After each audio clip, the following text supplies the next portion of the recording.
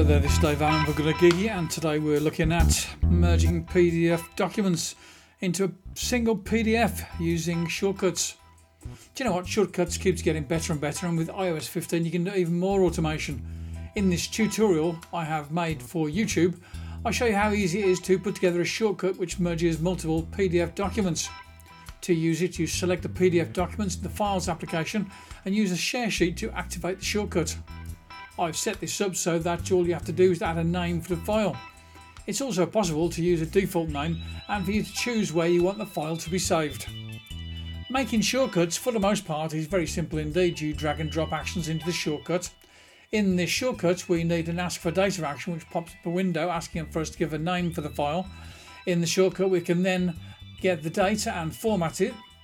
Later in the shortcut we can grab these as magic variables in order to name the file. It's a simple case of choosing the merge PDF action and then following that up with an action to save the file. We end the shortcut with a cherry on top of the cake when we rename the saved file. Job done, quick and efficient, lovely. The main idea with shortcuts is that if there's something you do regularly you can save time by automating the process. It might be that you only save 4 to 5 seconds each time you use it, but if you're using the shortcut frequently though, those seconds will soon add up to productivity benefits. Sometimes using a shortcut automation is not about speed and saving time. Many times the deciding factor in using a shortcut is to get things done to provide repeatability. Every time it's done the same way. As a user you don't have to think about what you need to do and how to do it. You just have to select your shortcut from the share menu and the job gets done just the same as the last time and the time you asked it to do it before that. At the time of writing this and doing this blog and making the YouTube video, the shortcut doesn't work on the Mac properly.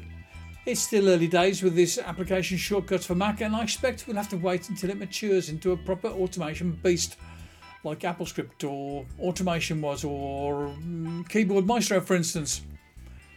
For the moment, if you want to append pages from one PDF to another, it's possible to do this using the application Preview.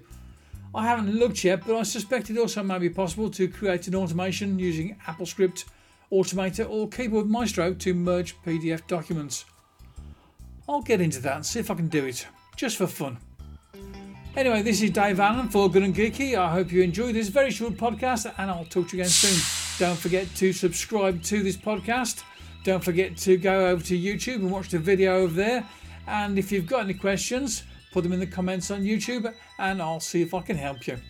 Bye bye now. Talk to you again soon.